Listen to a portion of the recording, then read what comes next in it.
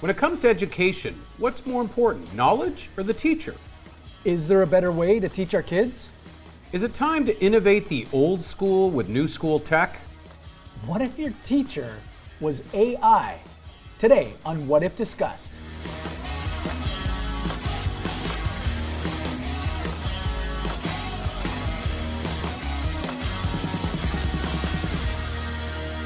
Welcome to What If Discussed. I'm Richard Garner. And I'm Peter Smeechin. And Richard, did you have a favorite teacher growing up? I did like Aristotle. Are you that old? Cave drawings and no, I mean, like most people, I have a few, probably a handful. I wouldn't say shaped my life, not necessarily those stories of those like inspirational teachers from the movies necessarily. The Robin Williams, Captain, my Captain. Yeah. That I always wished I did. I wouldn't say I had that, but definitely I can remember some teachers that had an impact on me, and probably if you ask them, they might also say that I had an impact on them, but not necessarily in a positive way. That's a story for another What Right, If. of course. Yeah. What about you? Well, I did. I had a few. Mr. Slater obviously stands out, Mr. Montgomery from my high school, but for the most part, I got along with all of my teachers. I liked all my teachers. The ones I liked the best were the ones you were able to talk to on a one-on-one basis, sort of like sitting around after class, talking about the world or talking about life. I mean, learning was the one thing, but for me, a real connection came through chit-chat, conversation. Human relationship. Yeah. What do you think if we visit a classroom in 100 years? What are they going to say? Who's their favorite teacher? TeachBot 3000? TeachBot 3000. What an impact it had on me. I don't know. I mean, certainly that's the core of the discussion that we're going to have today, and it's already been going on. Education's already been on the sort of table for innovation for a long time, and tech has already started, probably for 10 plus years. Kids are using laptops at school. The internet's more a part of education, but when you start to get to that next level, when you're talking not just about AI in classrooms, and some people that's as far as they want to go. Some people are talking about AI literally replacing teachers at some point, which is, of course, always going to be a controversial topic. I don't think I can imagine that TeachBot 3000 type thing unless we're at a Westworld level of AI, right? Which is super sci-fi.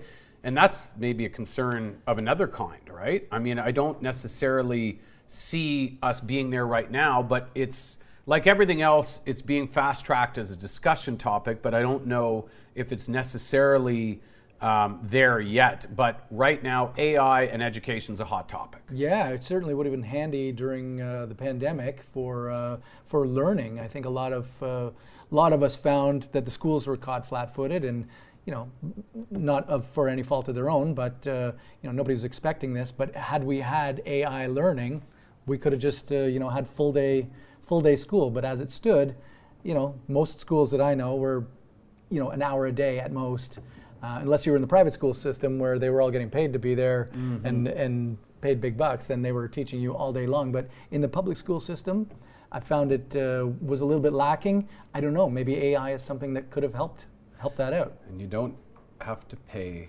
AI. Well, or you might. That's another something that there is a social discussion is, should AI be paid a wage? But that's a story for another What If. Someone who knows a little bit more about us than about AI and its potential impact on education is our next guest.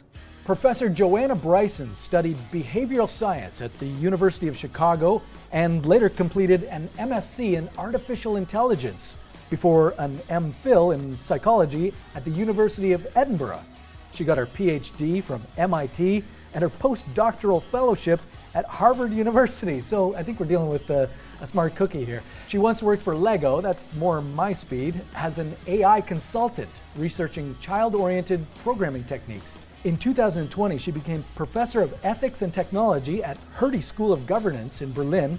Professor Bryson has spoken at the World Economic Forum and regularly appears in the media talking about human-robot relationships and the ethics of AI. Professor Bryson, thanks for joining us. Happy to be here. So you're education and your professional background, it seems like there's a pretty obvious balance between the study of human behavior, artificial intelligence, and ethics. I'm guessing that wasn't random, that was by design. Why, for you, was striking that balance so important? All right. Well, yeah, interesting. I would say that I wasn't even that interested in only human intelligence. I was interested in intelligence in general. So I just wanted to understand how things worked, and intelligence was one of the cool things. And so I was interested in animals, not human animals, because I felt like people had a lot of weird theories about themselves. And if we didn't even understand sort of how the hardware works, how it works before you get language and culture and all that, then you don't know where you are. So I used artificial intelligence just because I was good at it. I was a good programmer, and I realized it gave me sort of a competitive advantage. So I thought if I went with artificial intelligence, I might get into a good graduate school, and I was right. So that worked. Worked out for me. But the ethics thing was, well, I mean, it was partly my upbringing. I was brought up, my mother actually had a master's degree in Christian education. But so we went to a very liberal Christian church. And so I got a lot more sort of moral education than in America we're allowed to have in the public schools. And when I was an undergraduate, I was confronted by understanding, again, this geeky understanding of how circuits worked. So the first time someone explained, it was, I still remember, it was about how it works, how your eyes track, so saccading of your vision.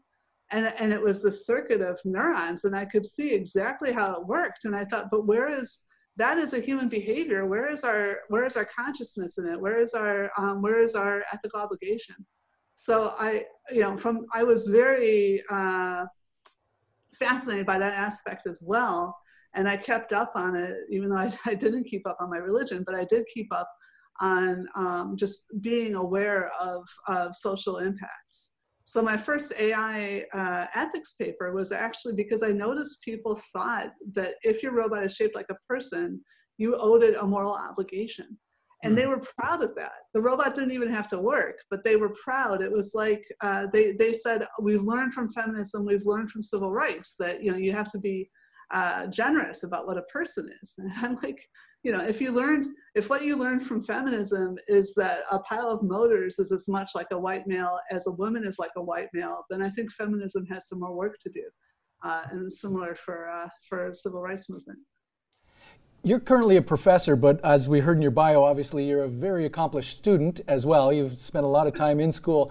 When assessing the pros and cons of AI as a teacher, what hat do you wear? The student hat or the professor hat?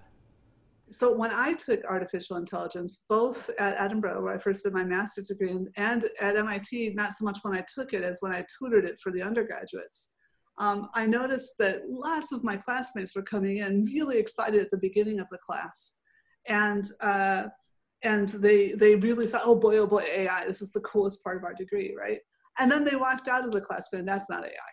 And I was like blown away by what I was learning in these same classes. And I like, what is the difference? And I thought the difference was that I had those courses from Chicago from my liberal arts degree on the biological basis of behavior. So I saw the commonality between what we were learning about AI and how human intelligence really works. And most people, because they had no idea, at least most computer scientists had no idea how the brain worked or how, they didn't even understand basic psychology sometimes. They didn't see that there was any relevance to their lives or to understanding themselves. So that's why I've tried to write courses where students can both learn how to program so they can get those intuitions about what's hard and what's easy. But also I try to bring in the bioscience that like, here's how the brain is, and so that they can see both those pieces. It's sort of an interesting segue too to the whole idea of dualism, right? We get into this binary type of thinking where it's either or. And in your case, obviously, you're a fan of making sure that people are sort of learning these things in parallel. In the same way that people talk about this issue, right? It becomes, are teachers out and it's AIs only? Are teachers being replaced? And of course, there's different ways of looking at this, perhaps as some AI coming in and complementing teachers, helping them actually free up more time to teach. How do you see that sort of relationship working? I'm really interested in this in general for the future of work, but I often use teaching as the example. So a lot of people think artificial intelligence takes jobs. So first of all, it's not the AI that takes jobs. Artificial intelligence is always an artifact. So somebody has built it. So it might be that a company decides to replace part of its business process with AI instead of humans, but there are people that are behind that decision. So it's not the technology itself doing it, first of all. But next, let's say I, as a programmer, go away and write something that makes teachers twice as efficient. There's absolutely zero in that statement that says, do we have twice as good a classes or half as many teachers? That decision is a political decision. And so that's why I'm in a governance school. I think there's an awful lot of things going on right now where people are creating smoke and mirrors. They're trying to evade regulation. They don't see that regulation is something that helps them innovate. That massive regulation investment has come into technology so that we could have the companies we have. Yet anyway, while they're trying to do that, they try to hide behind these weird masks about what AI really is. But those decisions, it's not inevitable from the technology. It's a human decision about how you're going to augment, whether you're going to augment the same number of people or you're going to augment fewer people once you build this intelligence.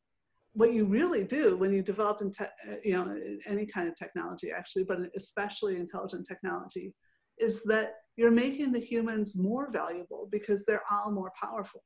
So it makes more sense to employ them, and you should actually be paying them higher wages. Okay, Professor Bryson, come with me now into our what if time machine, and we're going to transport ourselves into the future classroom, and say just 30 years, the year 2050. What does the classroom look like, and who or what is teaching? Well, I think you're still going to find, if you have classrooms, I just mentioned that you're going to have an increasing number of students sort of staying home and self-isolating. But if where you have classrooms, I think you will definitely have teachers. I hope that you actually have multiple teachers per classroom. And then I hope that you can have maybe age diversity, all kinds of diversity in the students so that they can be moving between the spaces as is appropriate to the level of education they need. So I'd like to see technology making it easier to do some of the administrative perspectives of not only customizing, within a particular topic, but really within the entire flow.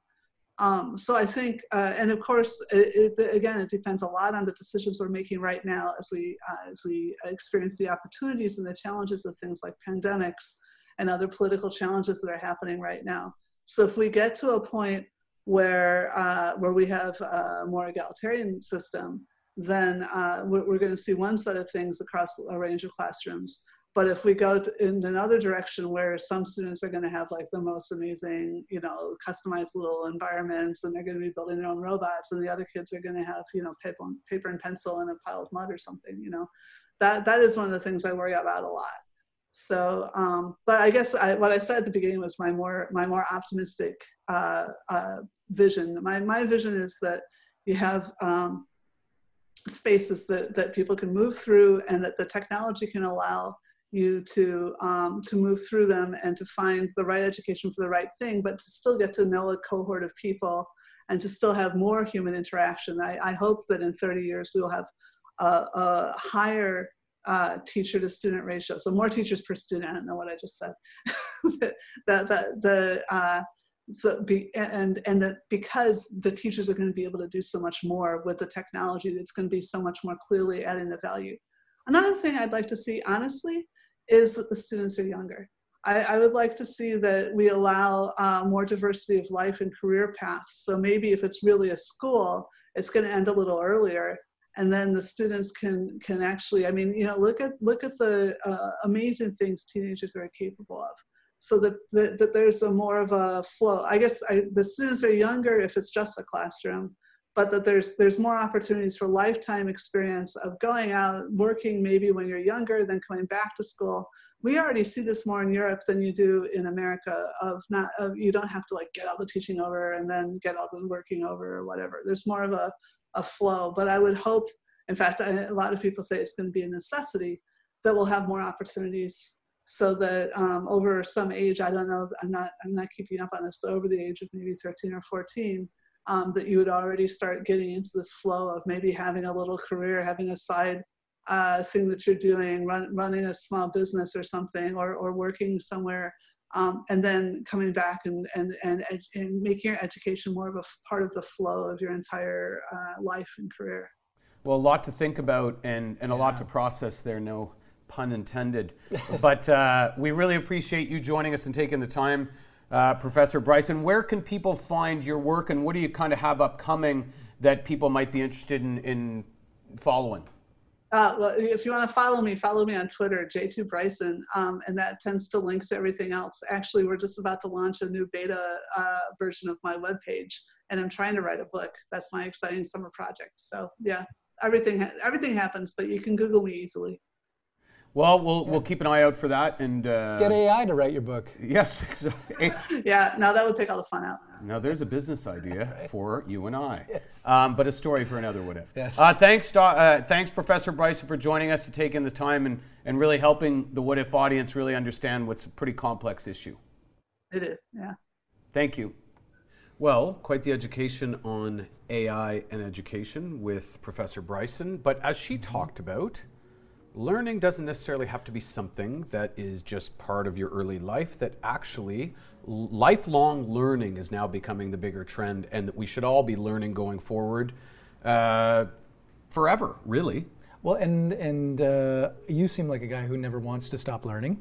Well, we're lucky enough that we learn every time we're on a show like this, but we don't always have access to the top thought leaders, except maybe we do. Well, you could become more informed, creative, and inspired, all with the Great Courses Plus. Richard, we're really big on the streaming service, are we?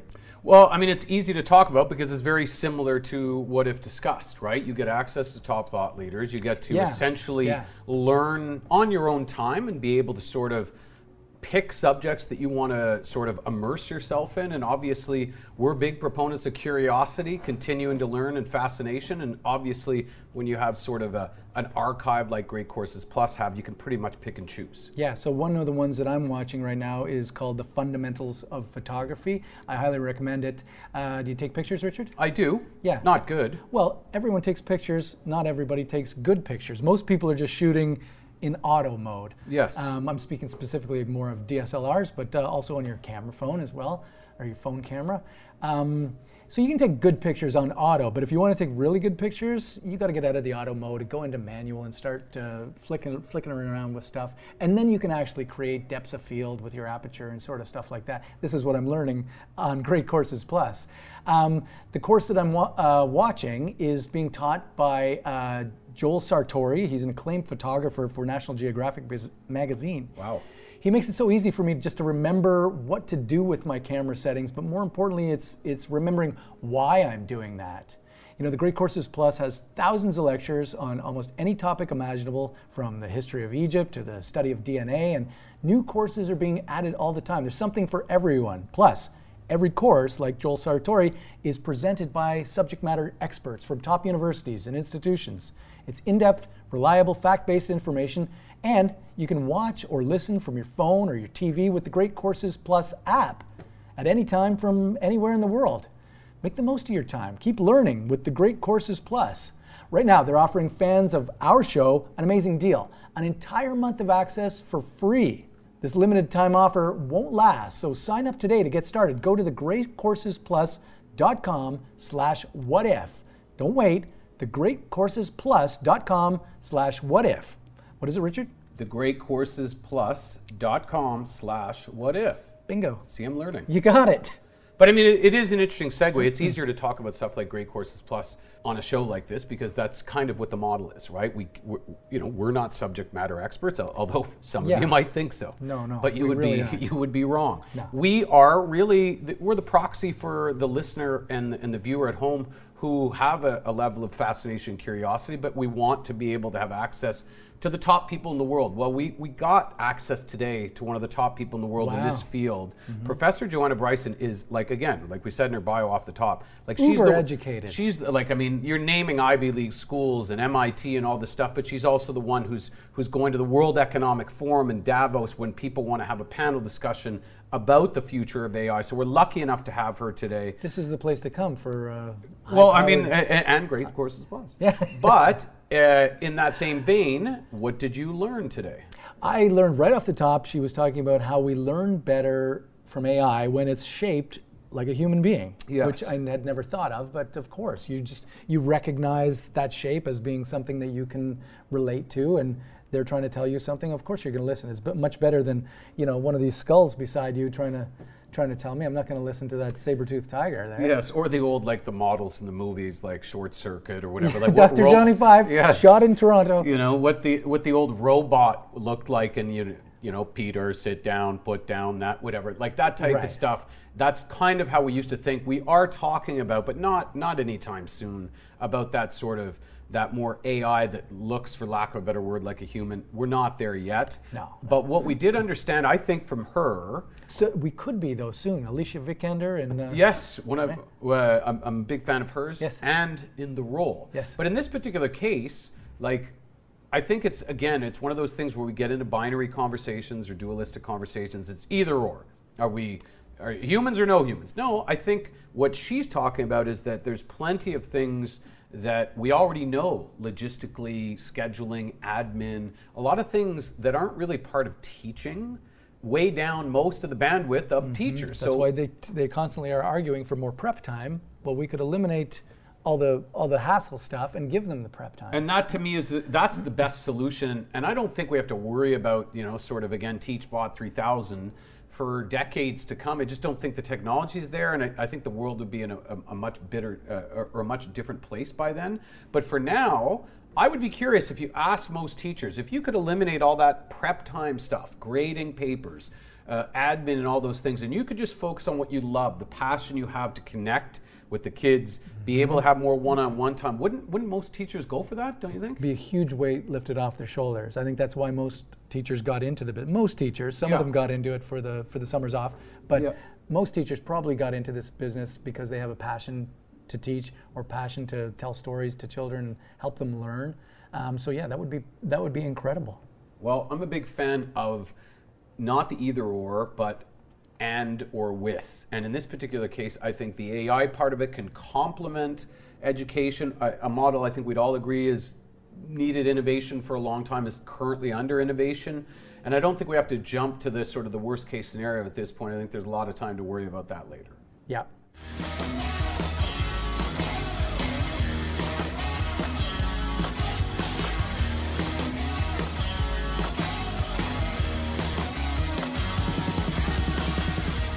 Welcome back, and yes, clearly a complex discussion where you're weighing the pros and cons of optimizing education against the possible replacement of people with machines.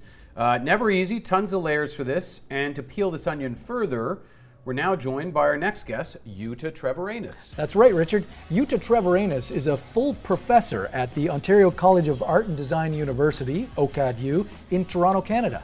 She's the director and founder of the Inclusive Research Design Center and the Inclusive Design Institute.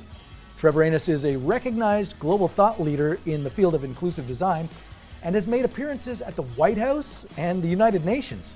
An outspoken opponent of the scientific method and statistical reasoning, she has led many international multi-partner research networks that have created broadly implemented technical innovations supporting inclusion. In 2013, the Governor General of Canada awarded Treviranus the Queen's Diamond Jubilee Medal. Hi, Jutta. Thanks for joining us. It's a pleasure to join you. So we've been talking about AI as teaching, as part of education, a complex issue, obviously, with many layers. Most people believe there are pros and cons. Do you fall into that category? Yeah, I do. However, I think at the moment there's more risks than benefits. And in large part because we don't have the regulatory guardrails in place to shield us from the risks and misuses. And AI is not designed to address the problems we hope it will address. We have so many aspirations. We think it's going to do so many things, but it actually isn't capable of doing the things that we need it the most for. One of the primary risks of AI in education is what Shoshana Zuboff calls surveillance capitalism. If you think about it, we've already been using technology as a babysitter for education. Many children have been learning to read and write through great programs like Sesame Street. Some would argue that wouldn't it be even better if the system got to know the child and personalize the lessons to the needs of the child using AI? And that's one of the promises we hear about education and AI. But the first question I would ask is, who owns the AI? Who trains the AI, using what data will be captured, and what use will be made of the captured data? In other realms, we see a lot of AI already. AI is used to subtly nudge and shape our behavior, capture our private thoughts, wishes, and intentions, whether it's through recommender systems on Amazon or Facebook, etc. China uses AI in the social credit system to monitor and control behavior of its citizens. And the big tech companies use AI-powered surveillance to increase profit. And they have gathered more intelligence about us than any government, and are willing to barter that intelligence for profit. So hence why I want to ask, who has trained the AI, who owns it, who controls it? And how does it play out in AI in education? For example, there's a really popular and well-intentioned language tutor that uses AI to customize the lessons. And I actually use it myself.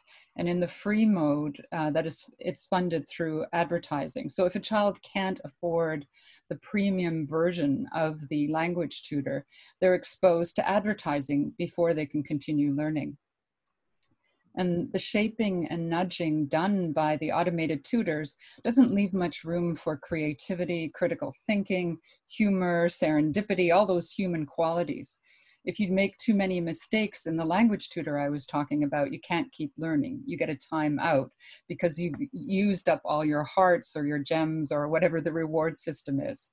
And anything that doesn't conform to the tutor's notion of the right answer is a mistake. So if I'm learning Spanish, but I'm in a community that has an alternative version of Spanish, then there's no opportunity to negotiate and say, hey, wait a sec, this is right where I come from or where I intend to learn this.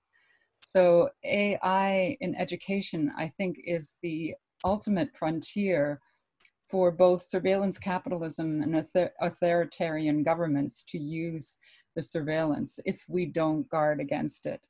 And it will also shape all the students to a profile of what we imagine to be the optimal student, which I think, given that I'm in an area of inclusion and diversity, is not a good thing for students, and not a good thing for society as a whole.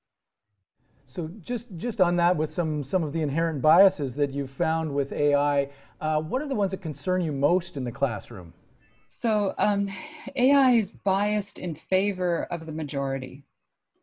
The majority being the majority in the data set the machine learning model is trained on. AI feeds on big data. It needs to, in order to learn something, it has to be exposed to a large set of data and to learn from it again and again. So by virtue of being biased towards that majority, it is biased against anyone that is far from the average within that data set, or anyone not represented in the data set or optimized in the algorithm. And that, if you think about it, who is their data about and who is their data not about? First of all, there's not data about people that are digitally excluded, that there is no digital trace or record of your needs, wants, etc., if you don't have access to the digital systems. But also, if we take academic research sets or data sets that are produced by other sources, often the individuals that are very diverse, that have complex lives, are excluded from those data sets. And then lastly, if you are very unique, if you're unlike anyone else or unlike most people, then you are never going to be part of that majority set.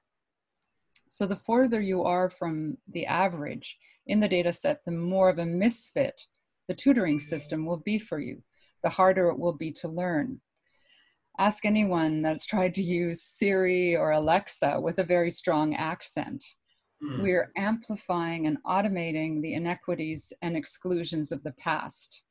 The students that struggle the most have the greatest difficulty with the AI tutors. They're farthest from the norm and most unlike other students.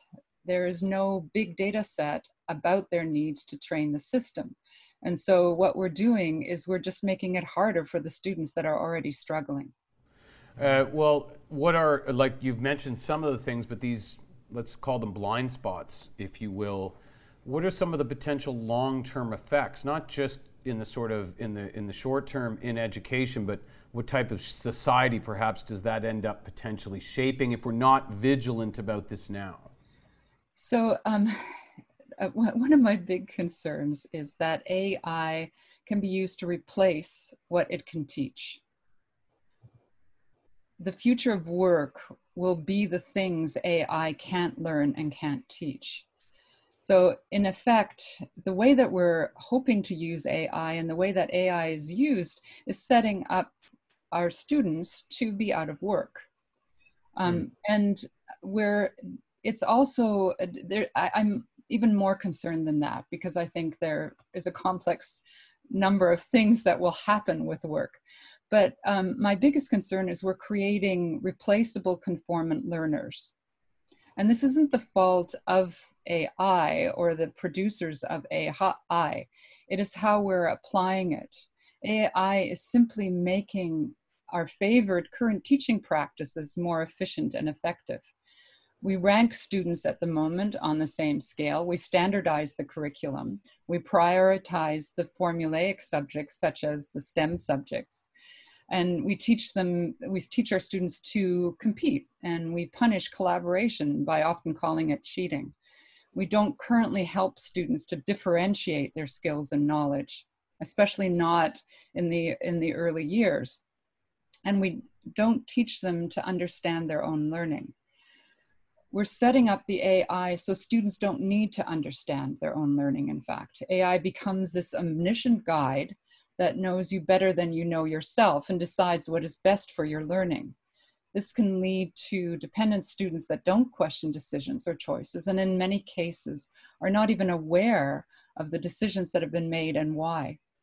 One of the arguments in favor of AI is that it eliminates human biases. A lot of us have been in classrooms where teachers liked one student more than the others, and then that gets reflected in their grades.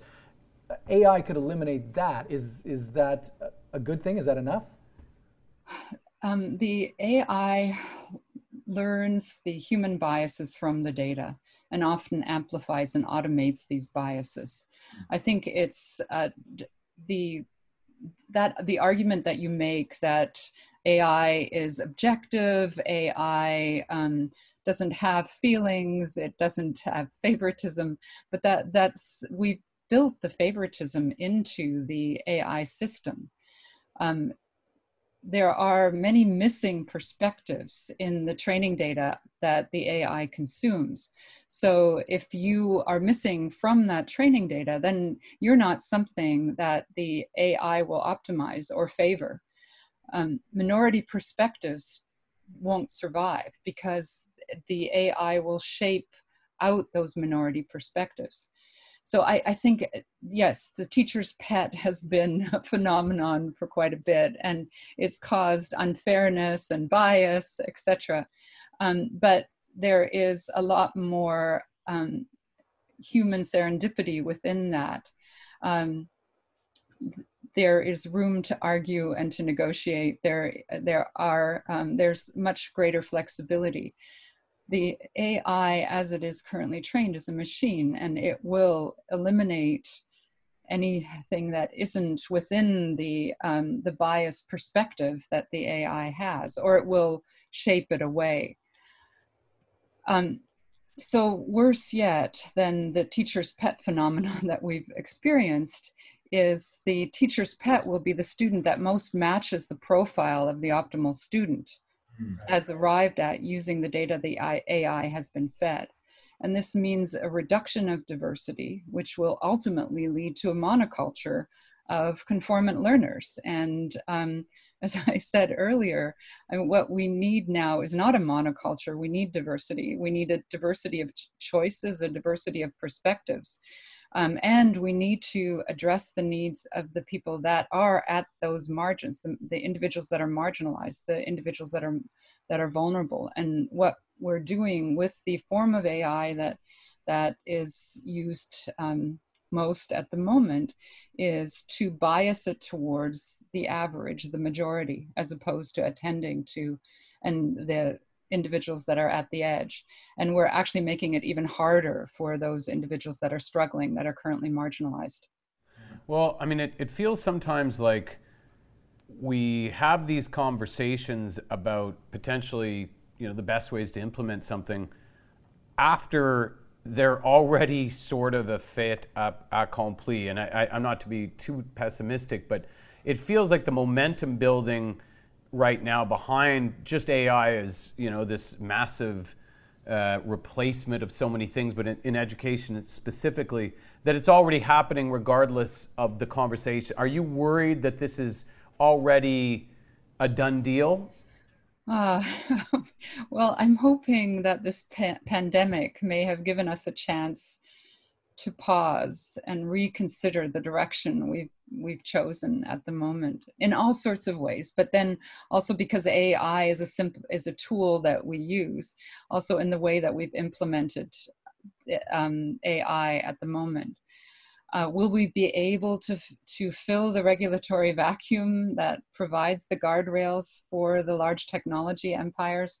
I'm hoping so.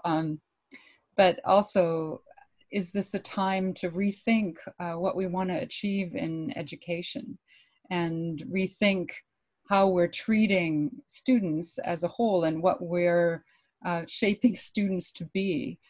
Greater self-determination, greater critical thinking, greater collaboration, and what about the valorization or the way that we've created this highly competitive system that makes certain students vulnerable and causes students to disengage from education?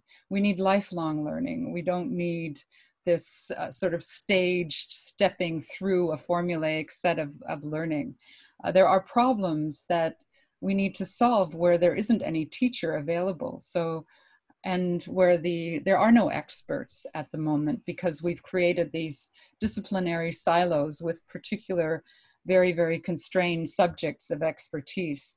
So can we rethink education as a much more collaborative, interdisciplinary, post-disciplinary thing?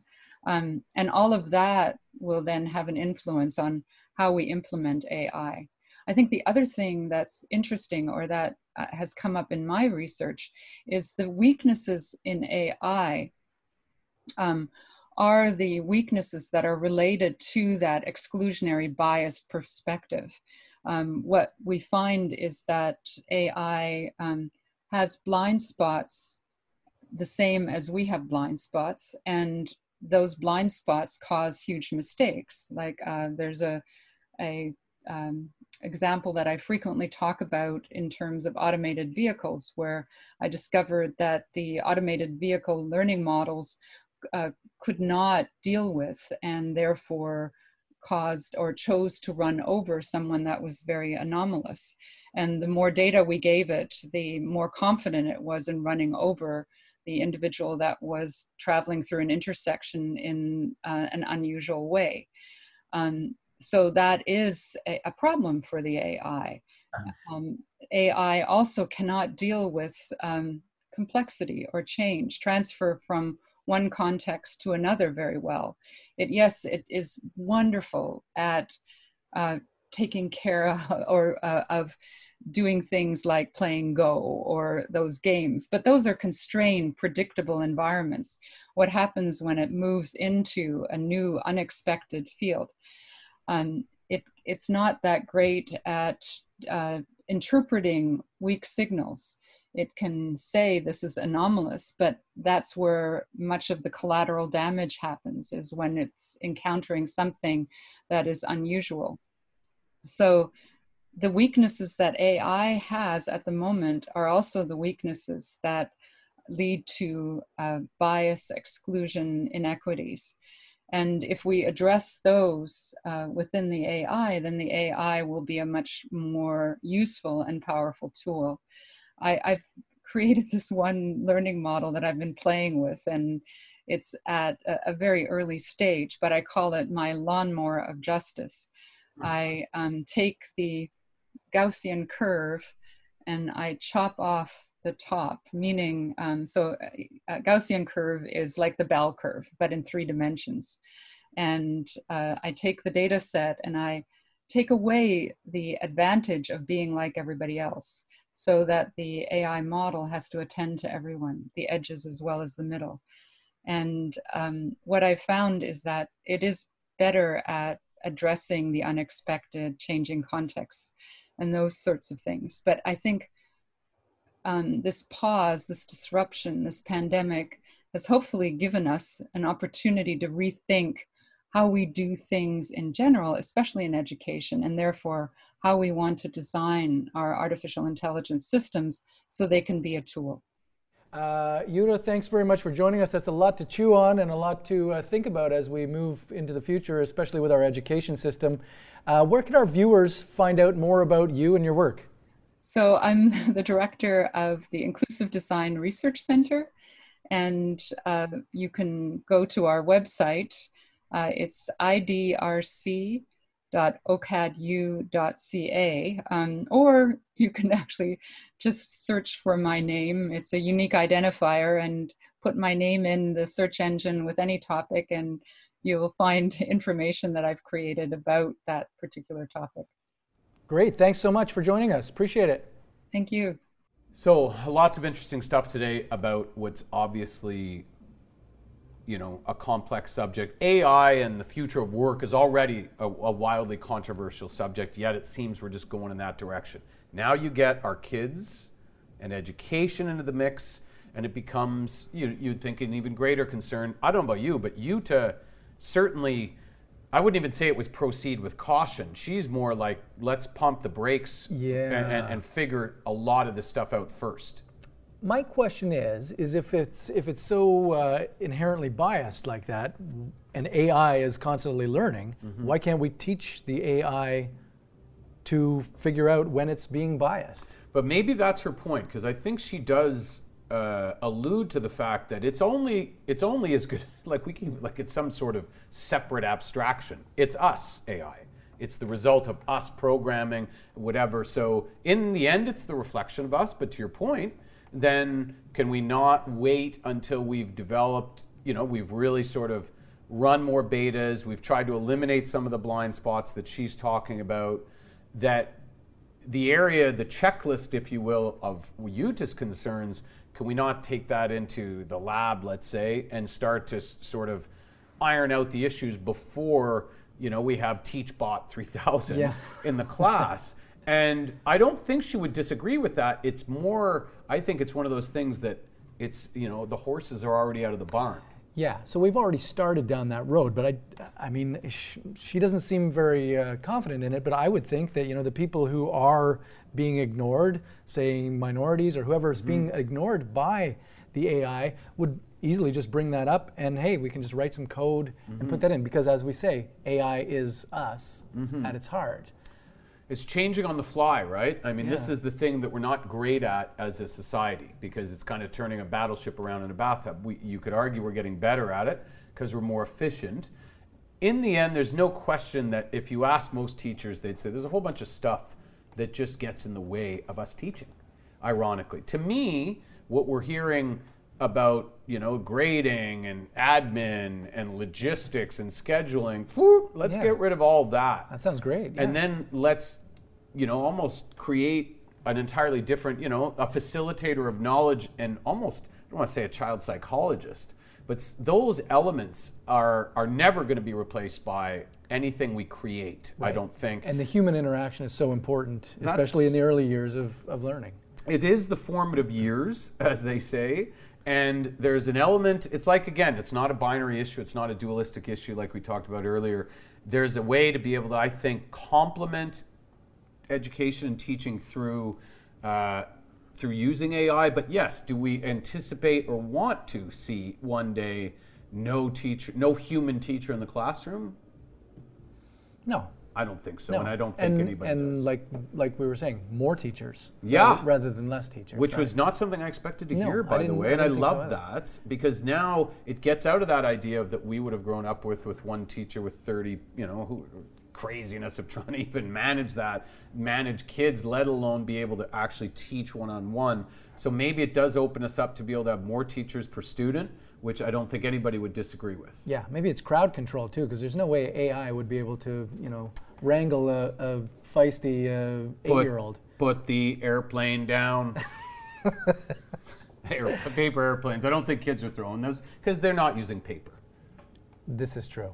I'd like to thank Jutta Treviranus once again for joining us, and also thank to Professor Joanna Bryson for joining us in the first part of today's What If Discussed. If you want more What If, you should sign up for the What If Explorers Club newsletter for tons of cool science stuff, and to find out what we're doing here behind the scenes at What If. To sign up, go to whatifshow.com. That's it for today's show, Richard.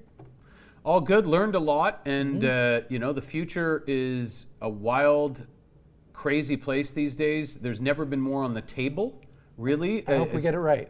And so, but this is the time that you have these discussions, because really, humanity 2.0 is a wild frontier right now, and the convergence of tech, an interconnected world, viruses, governance. We talked kind of about all those things in one way or another today, and I guess personally, I just feel privileged that we get to have these conversations with thought leaders like these people, because I'm sitting back listening going, wow, like I'm just straight up learning. Yeah, so always learning, but not artificial. Yes, not artificially. Okay, well, we'll really. see you next time. Thanks for joining us. We'll see you next time on What If Discussed.